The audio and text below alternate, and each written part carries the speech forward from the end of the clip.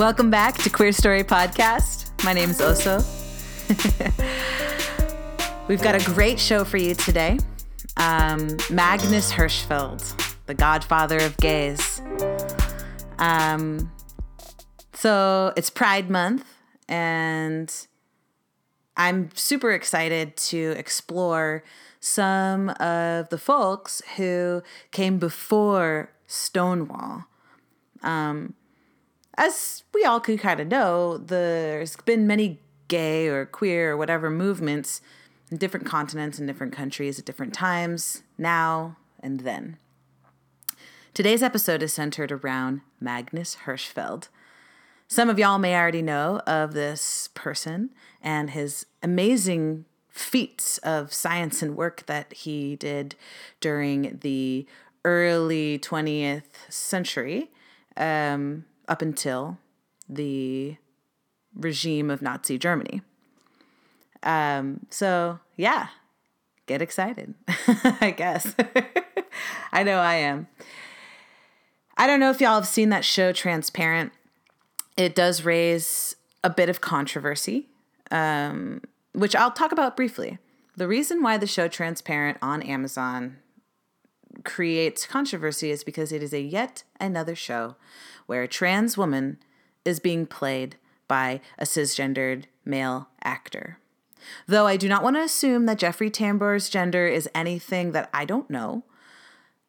Perceivably to the public, this is what it looks like. And according to a lot of trans women that I've spoken to, it's still hurtful.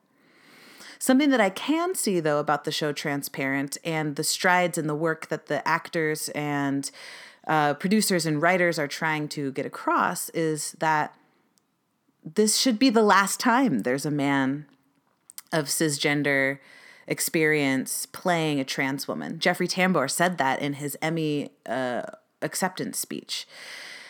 So there's that. The reason why I bring all that up is because one thing about the show that was exciting to me, aside from the fact that they were showing a lot of really cool things about the queer community, employing a lot of transgender and queer actors for different scenes and different characters, they showed a beautiful piece of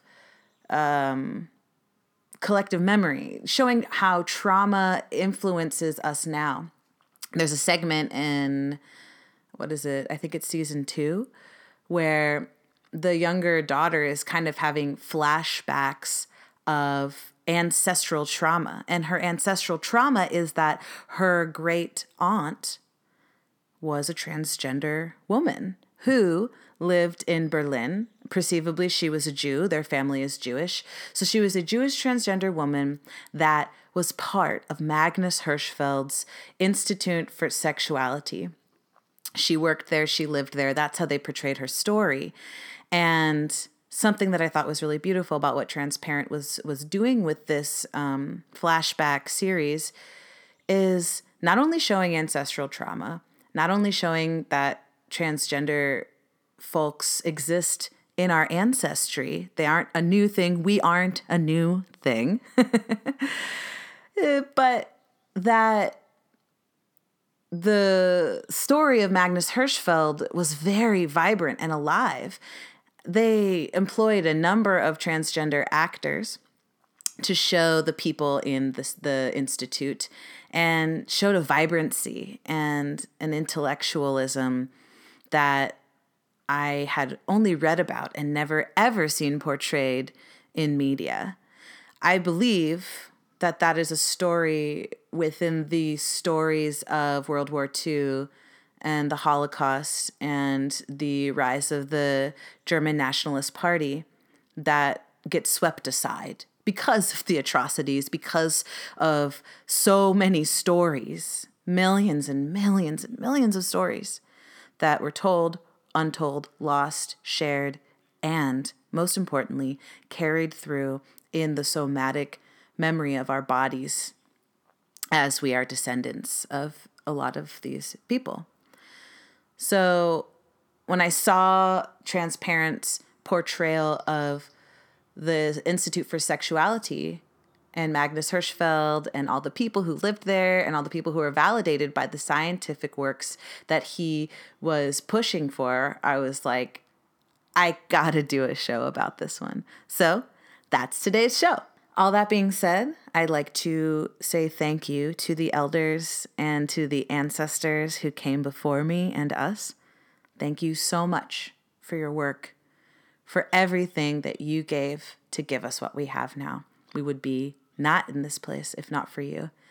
And a thanks to all the elders and the ancestors who were lost in the Holocaust for all the reasons that one would be lost, not just the gay ancestors, but all. So, today's show, Magnus Hirschfeld. Once upon a time in Germany, there was a man, an openly gay Ashkenazi Jewish man who fully believed that being gay is a reasonable human experience. This man spent his entire life fighting for justice through science, for homosexual and transgender people to be recognized. He was once quoted as saying, "The woman who needs to be liberated most is the woman in every man, and the man who needs to be liberated most is the man in every woman." He was one of the best Tauruses to ever live, in my humble Taurian opinion. So let's dive right into his story. He studied philosophy in undergrad, and in 1892 he earned his doctoral degree. He then started a naturopathic practice in Magdeburg, and in 1896 he moved his practice to Berlin. In the same year, he issued a pamphlet, Sappho and Socrates. It was about homosexual love under his pseudonym, T.H. Ramian. In 1897, Hirschfeld founded the Scientific Humanitarian Committee with the publisher Max Spohr, the lawyer Edward Oberg, and writer Franz Joseph von Bülow.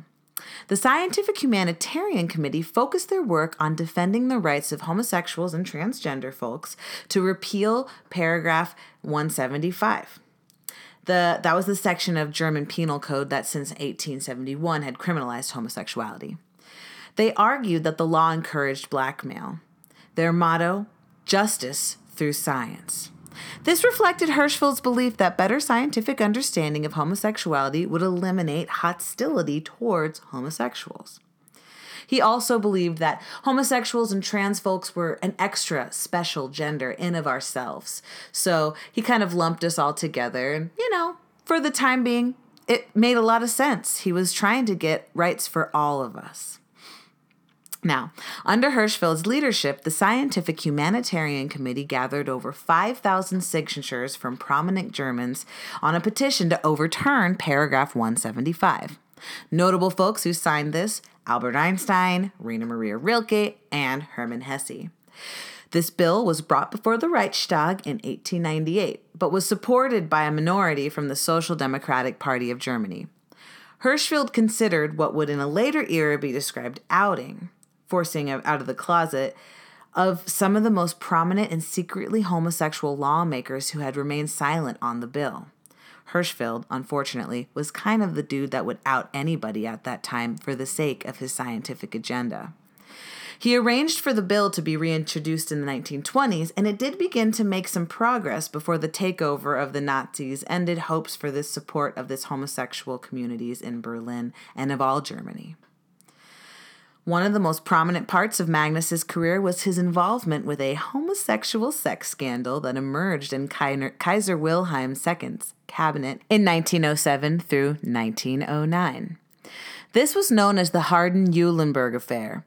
This affair was such a scandal it could only be compared to the trial of Oscar Wilde 20 years earlier. Now, we won't get into the details of the accusations and the accused, though it is a very juicy scandal. We're just going to stay focused on Magnus's involvement.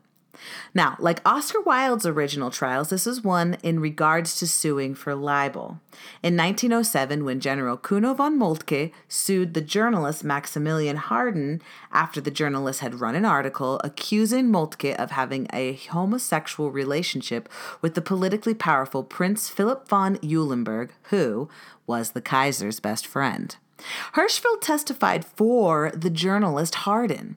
Hirschfeld, in his role as an expert witness, testified that Moltke was gay, and thus what Harden had written was true. This had a lot to do with Magnus's personal agenda, as he was a gay scientist who passionately wanted to make homosexuality legal in Germany. He believed that proving that army officers like Moltke were gay would help his case for legalization, and as such, he also testified that he believed there was nothing wrong with Moltke. Hirschfeld testified that homosexuality was a part of the plan of nature and creation just like normal love. This caused outrage all over Germany. Various newspapers called him out as a freak who acted for freaks in the name of pseudoscience. And, might I add, thank you. Thanks for acting for us freaks, dear. And saying that he made public propaganda under the cover of science, which does nothing but poison our people. Real science should fight against this. Now, since this isn't a podcast on the Harden-Eulenberg trial, we're going to move on to some other aspects of Hirschfeld's career and work.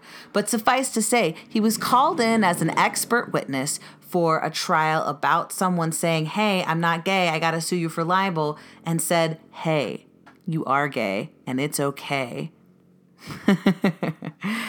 In any case, in 1921, Hirschfeld organized the first Congress for Sexual Reform, which led to the formation of the World League for Sexual Reform.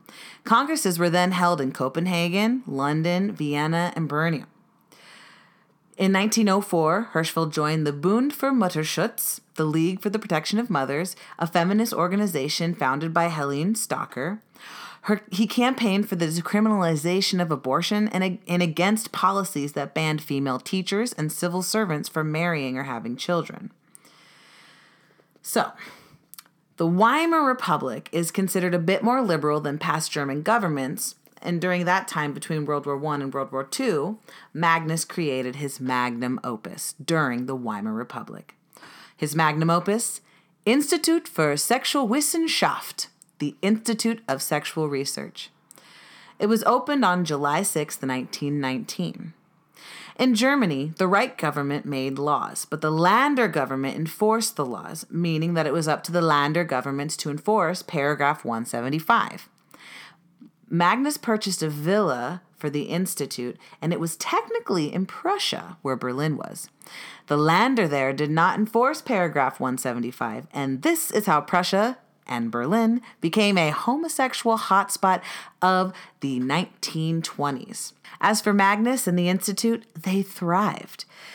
It was where he housed his immense archives and his library on sexuality. It also provided educational services and medical consultations.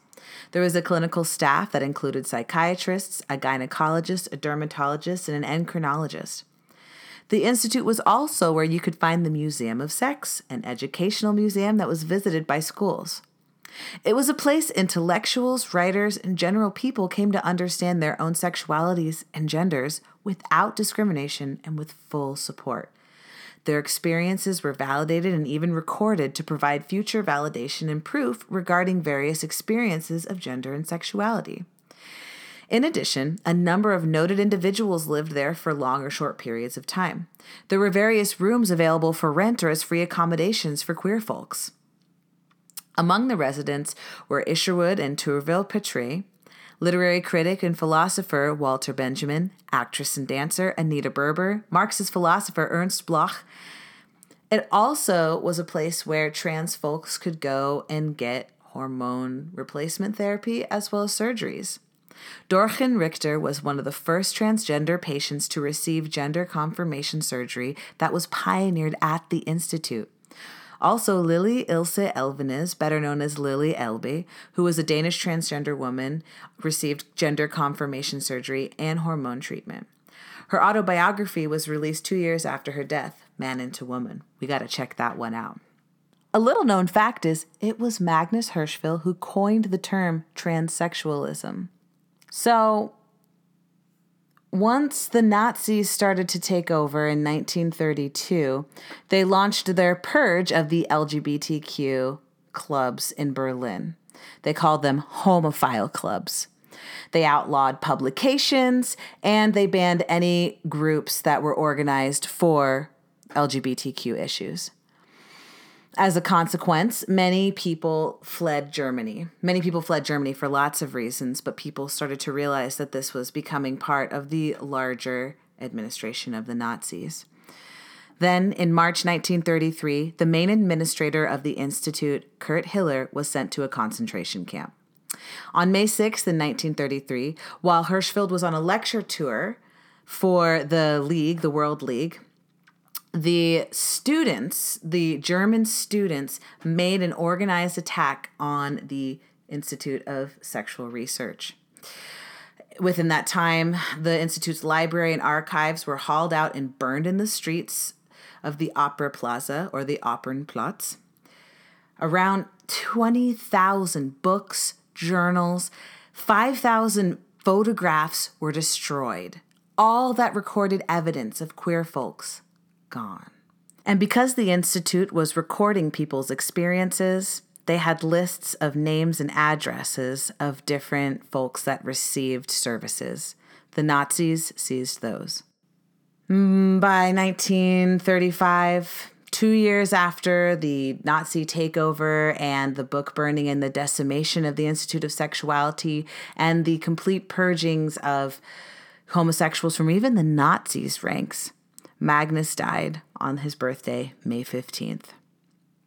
Now, since documentation of concentration camps have been destroyed, there's no way to gauge how many homosexual people and trans people died in the Holocaust. As for the Institute and the fact that it was an organization, there was a charter that specified that if in the event of the dissolution of the Institute, all the assets that the Magnus Hirschfeld Foundation, which was sponsoring it since 1924, were to be donated to the Humboldt University of Berlin. While he was in exile in Paris, he wrote a will, leaving the rest of his assets to his heirs Karl Gysi and Tao Li. He was hoping for the continuation of his work. However, neither of his requests were fulfilled. The German courts found that when the foundation was dissolved and the property was seized by the Nazis, it was legal. That German legislature also retained that Nazi amendments to paragraph 175, making it impossible for surviving gay men to claim restitution for the destroyed institute, their cultural center. You're listening to Queer Story, and this was Magnus Hirschfeld's story. And now that we're telling it, even if it ends with such sorrow, his work lives on.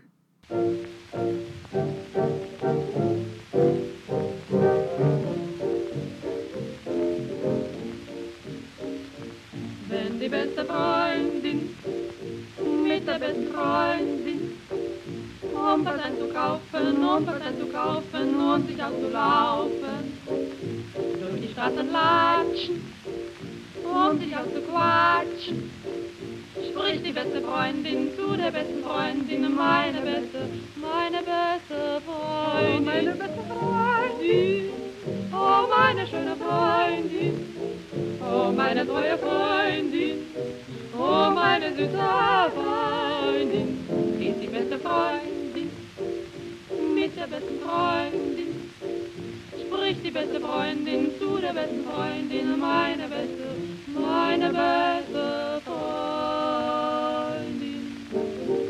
Ja, was sagt denn da die beste Freundin? Sag doch mal was zu mir, was dir so gerade einfällt. Ich kann dir nur eins sagen, wenn ich dich nicht hätte, wir vertragen uns beide so gut. Ja, wir vertragen uns so furchtbar gut. Dass wir uns beide gut zusammen vertragen. Es ist kaum noch auszuhalten, wie gut wir uns beide vertragen. Nur mit einem vertrage ich mich noch so gut. Mit meinem süßen kleinen Mann. Ja, mit einem süßen kleinen Mann.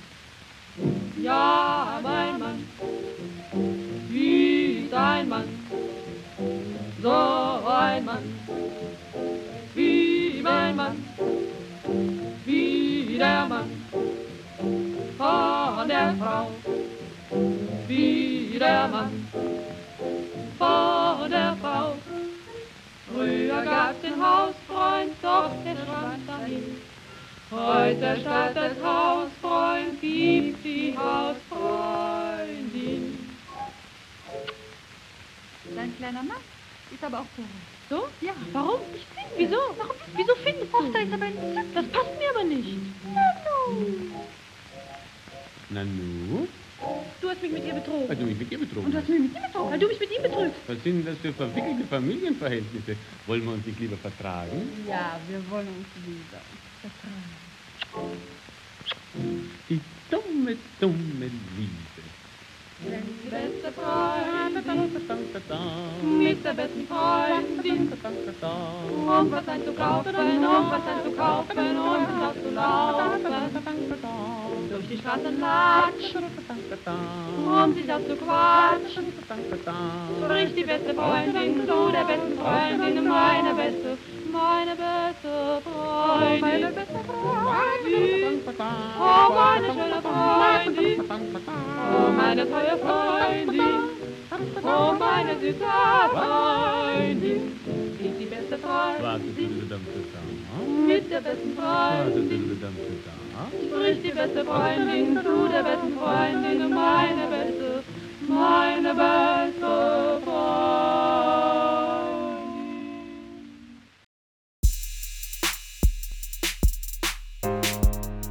That song was Wein de Beste Frauden, When My Best Girlfriend, a classic song for lesbians in Berlin in the 1920s.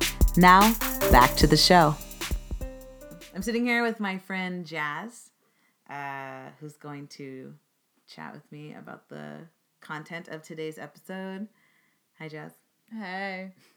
Jazz is my hot Canadian boyfriend.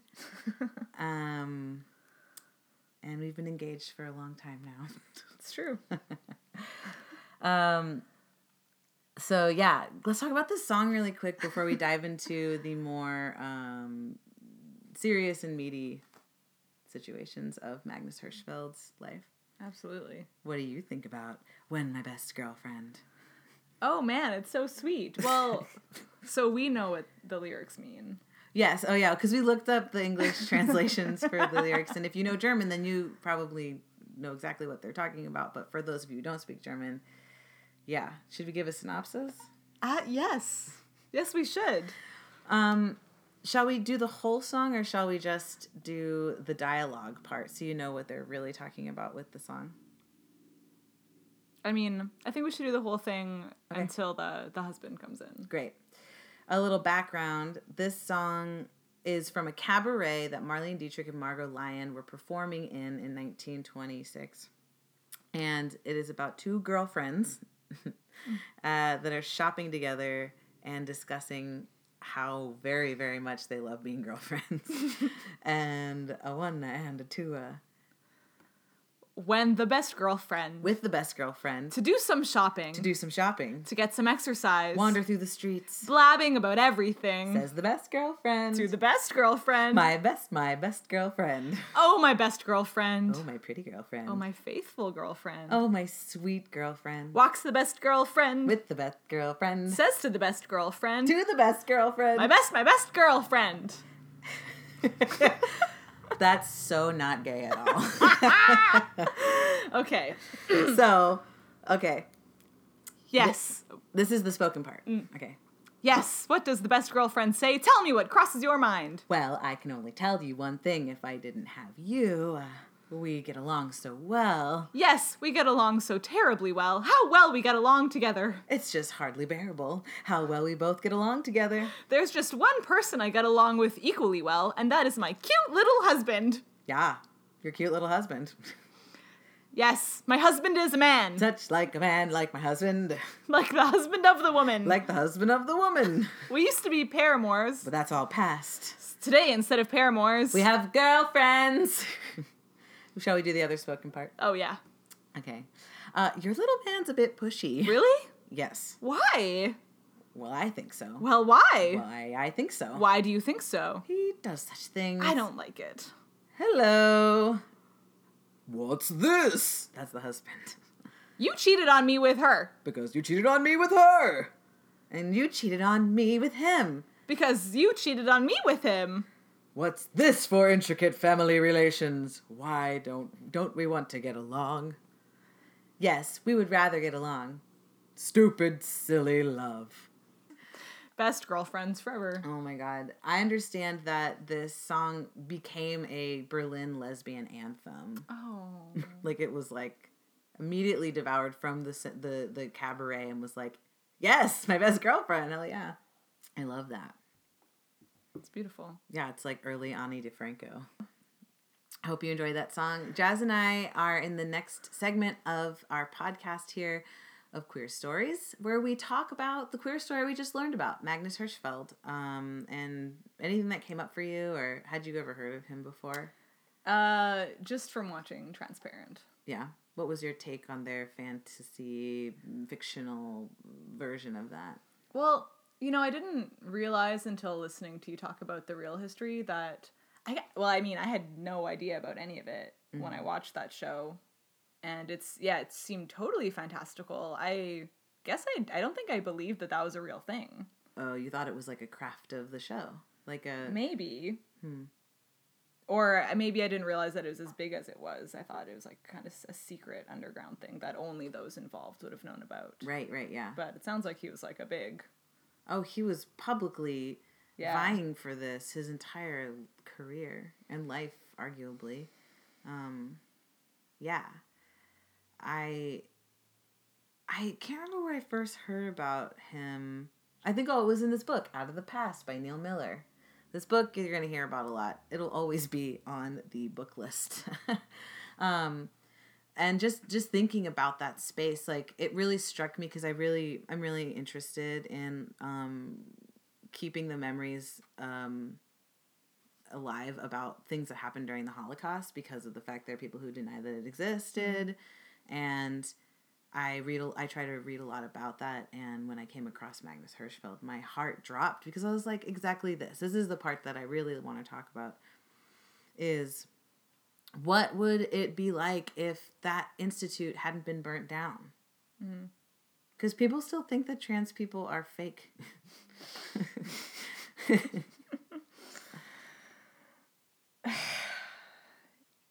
I can't even imagine. I think what ifs are silly, but also they're exploratory for me, where I'm just like, wow, if the institute didn't get burned down and it did exist and we had a basis of knowledge for meeting people's mental health needs and their body's needs and gender confirmation surgeries, and a norm around it was established and a scientific fact, like everybody knows this scientific fact, but obviously some of them like Pluto can get taken away, but like this scientific fact is what? Gravity. That exists. Everyone seems to be on board with that. Like if this institute had ever really gone through, it would be a fact. Like homosexuality would be decriminalized and all these sorts of things in Western society, at least. I just can't even imagine what kind of places, jobs, and roles in society trans folks and gay folks could have been having for the last, 70, 80, 100 years, almost, actually. Yeah. I know it's a lot to think about, but yeah. I mean, okay. It brings up a bunch of things for me because there is a bunch of discourse now in Canada anyways about the homosexuality gene, or now that was like a thing like 5-10 years ago. And people, Wait, tell me more about the homosexuality gene. I don't fucking know. I had a friend who was actually my first, like, lesbian lover when we were, like, in high school. Lesbian lovers, Lisa Frank, lesbian lovers. A queer AFAB person in high school. Whatever. She's in the military now. She was really psyched because she claimed that, like, her friend's dad was, like, the scientist who discovered the gay gene. Which, I mean, like, it's not a thing that I really cared about or care about now. Like, if it's a gene or not. But there is a lot of discourse around homosexuality and, like, multiple species besides humans and stuff. And, yeah. I don't know the value that kind of scientific push has. I mean, I feel I see it get undermined by religious stuff. Anyways, But doing this what if thought experiment and thinking about Berlin pre-World War II and like what it could be like now makes me curious because, you know, in North America, it gets really easy to be like really North American centric. It makes me really curious about other places in the world that might have also been, you know, doing homo and trans acceptance stuff for a long time that maybe wasn't interrupted. Yeah. And what are those places like now? This is great. I love this. This generates more content for episodes. I'd love to explore that. Like, it's not, I really appreciate that because if anyone has anything to contribute on a episode request that you know of other places where this kind of research and this kind of validation of queer people of all delineations or some delineations has lived on and moved forward, please, I'm going to do some research and hit me up if you have anything to share. That's all the time we have for Queer Story today. Thanks, Jazz, for being on the show. If you want to check out their artwork, hit them up at Hot Dog Jasmine on Instagram. If you want to be on the show, have any questions or comments, hit me up at queerstorypodcast@gmail.com. Thanks, everyone, and be well.